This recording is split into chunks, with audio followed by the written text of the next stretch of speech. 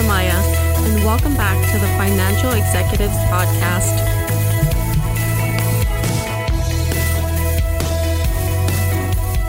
In recent years, businesses and firms have become deeply intertwined with their ESG concerns. Where in the past having an ESG strategy was merely but a choice, developments in the past recent years are now requiring businesses to adopt ESG strategies and standards. It has now become a necessity. In anticipation of the final SEC ESG rules, in this podcast, we sit down with Chris McClure, partner in the advisory services group at Crowe and leader of the firm's environmental, social, and governance ESG team. Chris, Crowe recently just launched the Crowe ESG Center of Excellence. Can you tell us more about the foundations that led to this launch and why now? Yeah, sure. Thank you. And it's a pleasure to join you today. We did launch the ESG Center of Excellence earlier this year. It really follows on a lot of work that we've been doing over many years around elements of ESG for our clients. And now that we look across the marketplace and we see the trends in specific industries around regulatory requirements and customer requests and investor obligations, now is really the time to make sure that we're formulating our approach and we're able to offer all the ESG services that our clients need. So our ESG team is a cross-functional one. We have different backgrounds, accountants and engineers and other types of consultants with different experiences, and we collaborate from the ESG Center of Excellence. We have lines of communication all across the firm to industry verticals and other business units so that we can make sure that when we approach a client, we understand that ESG means something to them, but it's different for each organization. So we want to make sure that we can have a customized approach that meets their specific profile and needs. And that oftentimes requires us to bring in different professionals from different parts of the firm. So having the ESG team in place enables us to stay on the cutting edge of what's happening in the ESG environment, which is very, very,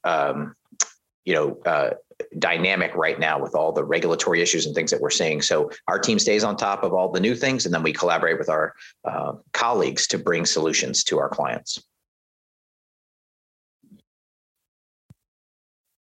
What does Crowe's Center of Excellence bring to the market that an unbundled approach does not? Well, ESG now, given all the demands that our clients are seeing, requires our clients to have within internally cross-functional teams. They need the backgrounds of the people that are listening to their investors, listening to their customers, dealing with their supply chain, who are in IT, who can source new data streams for them, people in HR and legal. They have to bring together all these elements to be successful in the way that they look at ESG and manage all the demands on them. So similarly, at Crowe, we have a cross-functional team that can facilitate that effort. So it may be that they need specific types of consulting that we have to combine with industry expertise.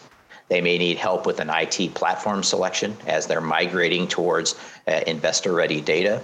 It could be that they need help understanding a specific regulatory requirement.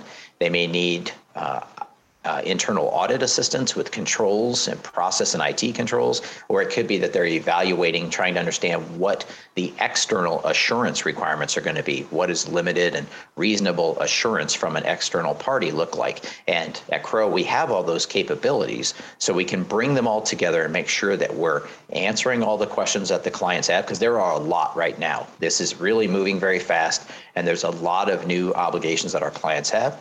So it would be very challenging to do it in any type of a siloed approach. You can't really do one by one. You need a comprehensive review so that as you're setting up a program, for example, if you're in the early stages of it, you also need to be thinking about what is external audit going to look like next year so that you're not missing any steps and that you're moving forward in a path that's going to get you where you need to be. That's going to satisfy all your obligations. And Chris, you've been in the ESG space for some time now. From the seat that you sit in, what are some of the most common mistakes firms are making when setting their ESG agenda and strategy?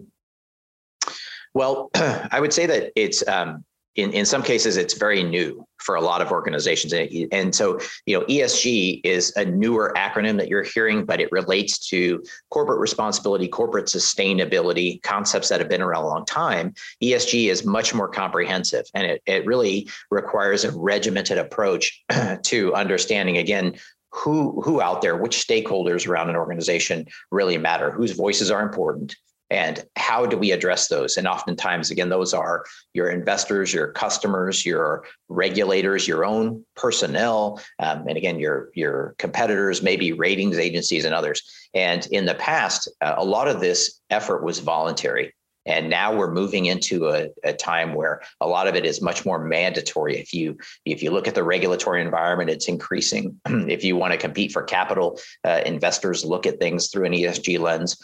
So it's a much more regimented environment, and you have to make that transition. And with that, you have to have stronger processes and controls. You have to have better collaboration within your organization, and you need data. And that's a new trend too. There's a lot of pressure now on data that's comparable and verifiable. And so, whereas in the past you might have had a limited number of people in your company looking at maybe what they called sustainability, now we're in a world where everybody's looking at ESG, and you have to have a comprehensive approach and a cross-functional team. So when we talk to clients, we see that at various stages of maturity around that.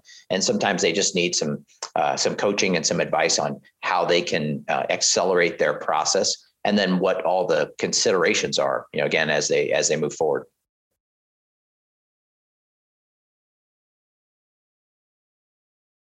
Beyond setting the agenda and crafting an ESG strategy, one of the challenges I imagine business leaders face is communicating and defending the strategy to their board. What are some of the most common challenges that you see when your clients are engaging their board? Well, what should happen is the board at this point should be very engaged. So it should be a collaborative process, and the board should understand their obligations. And specifically, if you look at the frameworks that are being employed around complying with the new SEC climate rule, for example, one of the frameworks is TCFD, which has specific sections of obligations for describing what the board knows about climate risk and how they're engaging and how they're enabling management. So it should be very top down. So the first thing is you don't want to be in a combative environment. You want to be in one that's from the top down, sets the right tone, and creates the environment where the organization can be successful. So the board has to get educated on these issues, understand all the risks and the opportunities that ESG presents. Sometimes we only talk about the costs or the challenges, but the reality is as the world migrates towards different energy sources and looks at new things within their organization to find cost savings, there's a lot of opportunities as well.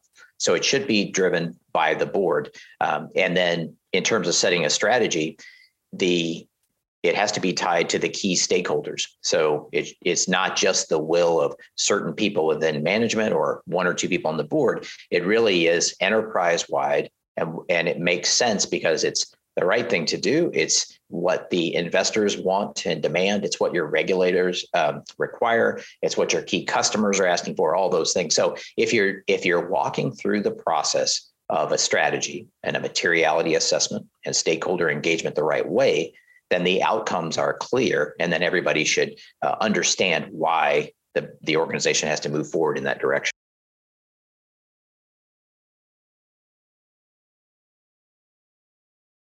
You brought this up earlier about how ESG, but specifically the data that's collected around ESG, has gained a lot of momentum in the past couple of years. It's actually very important for businesses and firms to pay very close attention to the data that they are gathering. In what ways did the pandemic challenge ESG reporting initiatives? What were some of the most common pitfalls you saw when working with your clients? Yeah, to address your first point, data is critical. And if you look in the past at sustainability initiatives, data wasn't always front and center. So a lot of the sustainability reporting has been narrative driven and selective, meaning just certain topics that you wanted to report on, some of it with data, unclear, maybe the quality of the data. It was a best effort at the time. We're in an environment now where, driven again by the new regulatory requirements and expectations in the market, data is going to be critical, and it has to be sourced from verifiable systems, and it has to have controls around it. And it really is moving towards investor grade, which means it's going to mimic what's in financial reporting, which we all know is very, very rigorous. So we're going to be looking for data from new streams of information. Some of it may come from HR, some may come from your utility providers, from your process and operational people. So that gets back to why we need the cross-functional team for visibility, and why we need people in the financial and accounting space to apply that rigor to get it ready for financial reporting. I think the pandemic itself created challenges with communication and collaboration, where you're not all in the same building and can pop in and necessarily have these meetings or brainstorm as easily. People are in disparate locations, and there's a lot of other operational challenges. So now that we're moving past that and we're in this environment where we're seeing a lot of regulatory pressure and investor pressure for ESG reporting, the attention has turned to how do we do it in a more comprehensive way, meaning looking at frameworks and standards like SASB and GRI, conducting materiality assessments and understanding which topics we have to move forward with, and then understanding each one of those topics, whether it's climate or diversity and equity and inclusion, or some sort of a governance or cyber protection issue. All of them will have metrics around them, and those measurements have to be verifiable. So data is critical, and the process by which you get it and you evaluate it, confirm it, and then the process by which it will be audited by a third-party provider is also going to be really scrutinized going forward.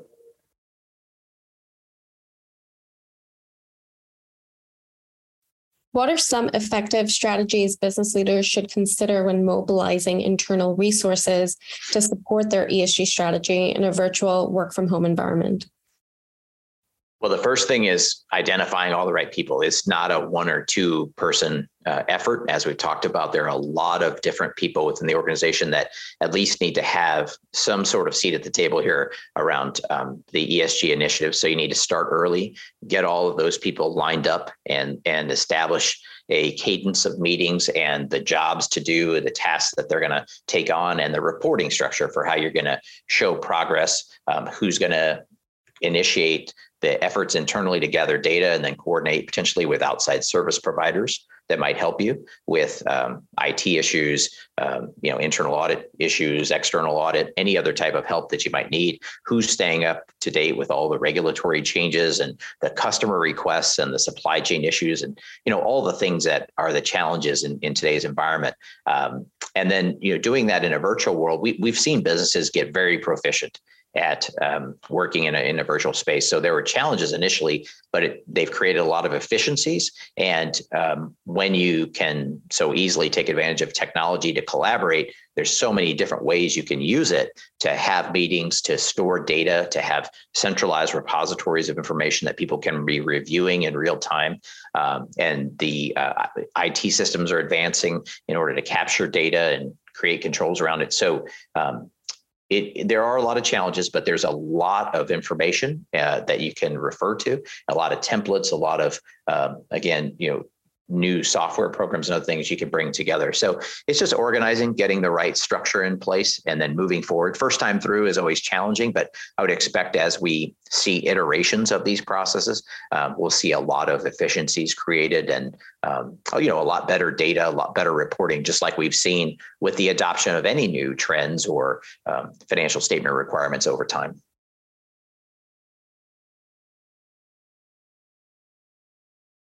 How would you react to some of the investor and public pushback on ESG? Sure. I think ESG is a very broad term, and it means a lot of different things to a lot of different people. So the first thing is to be very careful when you're discussing ESG. You need to first define it, understand in what context you're talking about it, who are the stakeholders, what are the industries, what are the implications, and it means very, very different things. So you do see a lot of discussion around it. We tend to focus on it for our clients around, again, what their customers are asking for and their regulators and what their peers are doing. But certainly you see it in the press being talked about in a lot of different ways around whether it's divestiture efforts around pension funds, or it has to do even with school curricula and many, many other other things. So first and foremost, it's important to understand what context you're speaking about it in, and then dig into the details and understand what are the objectives and goals of the organizations that you're talking to, and what it means for them. I think it's much more complicated than just some of the headlines in the press around what some of the industries are doing. Again, we talked about costs and opportunities. And if you dig into what different large companies are doing in different industries, I think you'll find that, while some of them may have some climate risks, they also have a lot of climate opportunities that they're pursuing with renewable energy and other things. So that the conversations are really just getting going. And I think you'll see a lot of movement and transition and evolution, as we go forward.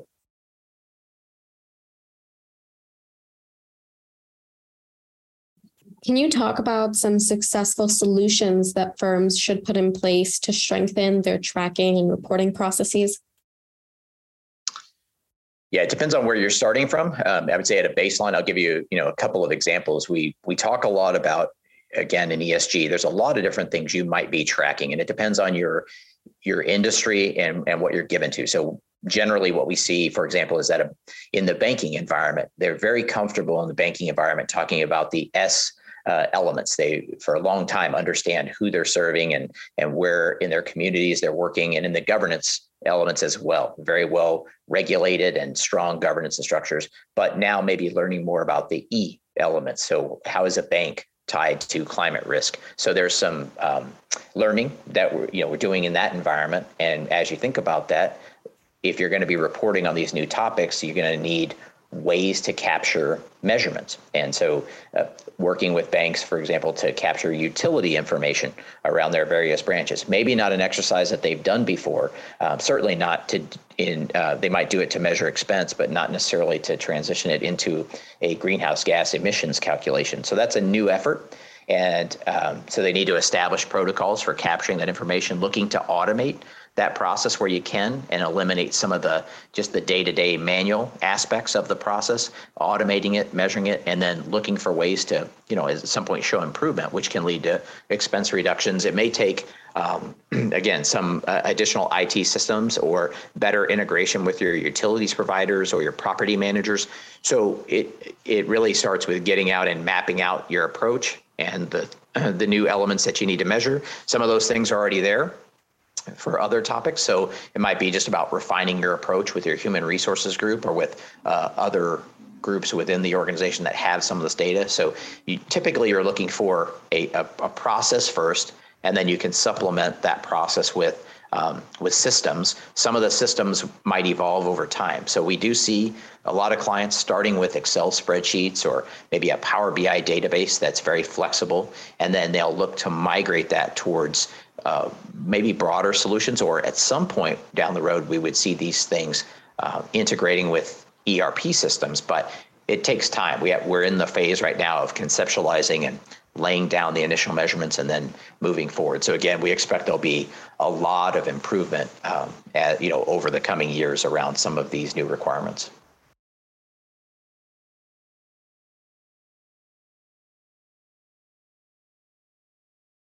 Over climate-related financial risk has gained momentum along with other aspects of the broader ESG priorities. But can you elaborate on why we should be involving financial services companies in the climate change discussion? Yeah, I think the idea of climate risk and climate measurement involves everyone, as we've seen.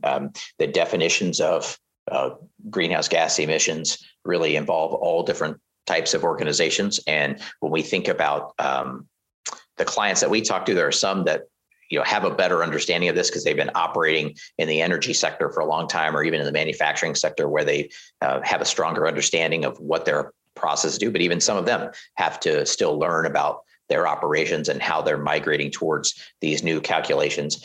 Financial services firms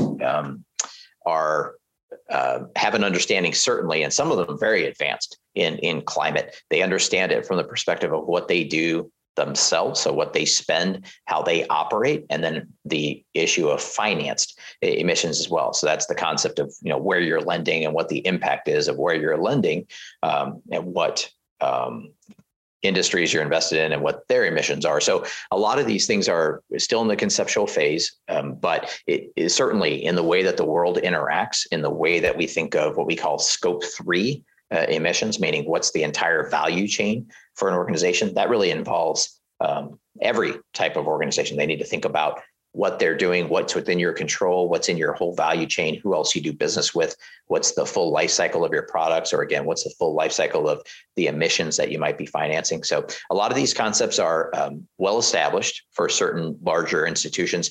It's now migrating down through more mid-market and smaller institutions who are starting to understand the approach, and then it's a customized level of effort depending upon the depth and breadth of your financial institution as to how you're going to measure. And what we're learning a lot every day as they are about what's the best way to do this. How can you capture the information efficiently, lay down a base period of reporting. And then it's also, we're seeing, I would say ESG concepts are not standalone, or they're not just administrative or not just being handled by an ESG group. They're being integrated into strategy, which is really the right way to go forward. Because if you think about measuring these types of things, you're not going to make any improvements if you're not considering it in light of your real business and what's our business model going forward, and how are we going to minimize the costs and take advantage of the opportunities.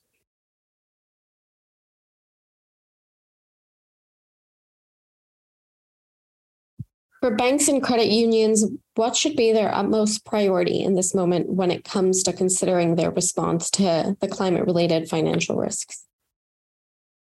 Well, I think it relates to some of the things we talked about, which is first and foremost, let's understand where you sit and what your obligations are. So you want to get your board engaged, make sure that they're well educated on at a high level where your focus should be. What are your regulatory obligations? What do your customers expect?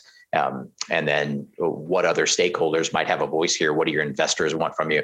And walking through again this materiality process. So you want to get a plan in place for understanding your stakeholders. So we call it a materiality assessment with stakeholder engagement. And that's really what everybody needs to do. It's identifying who out there are really the key drivers of your strategy and your approach, and then assessing what they want. And you have to have a mechanism for getting that information. So it could be a limited approach where you say, we understand what our investors want from their websites.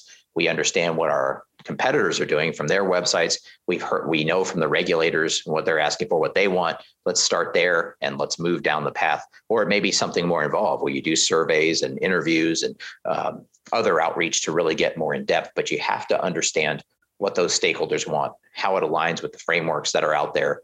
And that will inform you as to what your reporting is going to look like going forward. And when we talk about reporting in ESG, there's really two main outlets.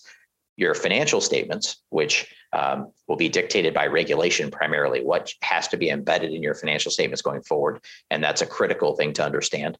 But the other portion of it is what is going to go into your voluntary reporting, your sustainability report, or your ESG report.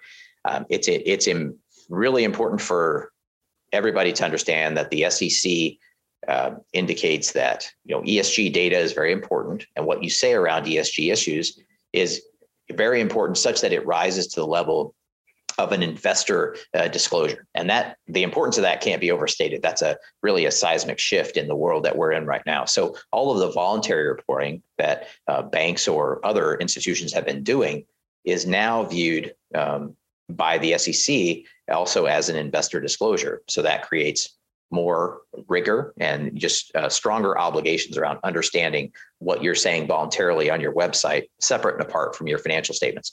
So it's really important for the board and management and others to get their arms around these issues, understand what the stakeholders need, and then have a pathway forward for reporting in a way that is controlled and verifiable, but will also share the information that's important for you to get out into the market.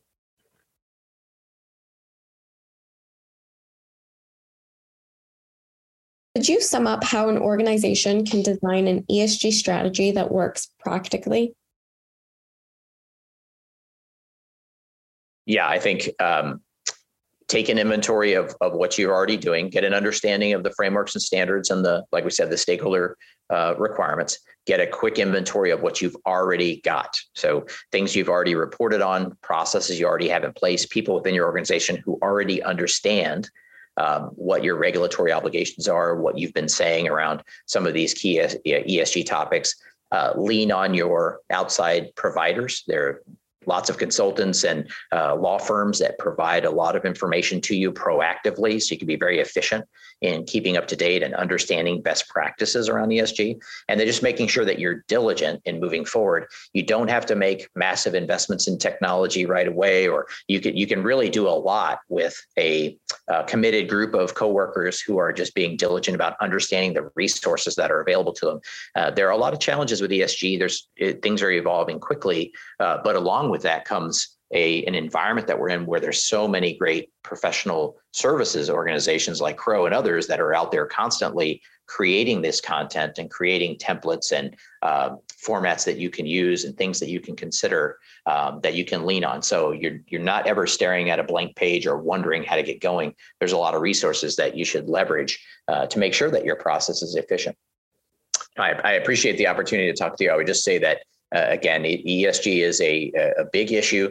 There's a lot to consider. It's not a one person or two person job at any organization. So you really need to collaborate amongst your teammates across the platform there and across the organization. More is better to understand all the things that you have to do, but that you're already doing, so you can get great alignment, leverage procedures, platforms and IT that you already have in place so that you can be efficient and that everybody understands why we're moving forward in this direction, why we need to do these things, and what are the challenges, but what are the benefits, and where are we going to be in a year or in 2 years from now? What are our goals and what's our pathway to get there?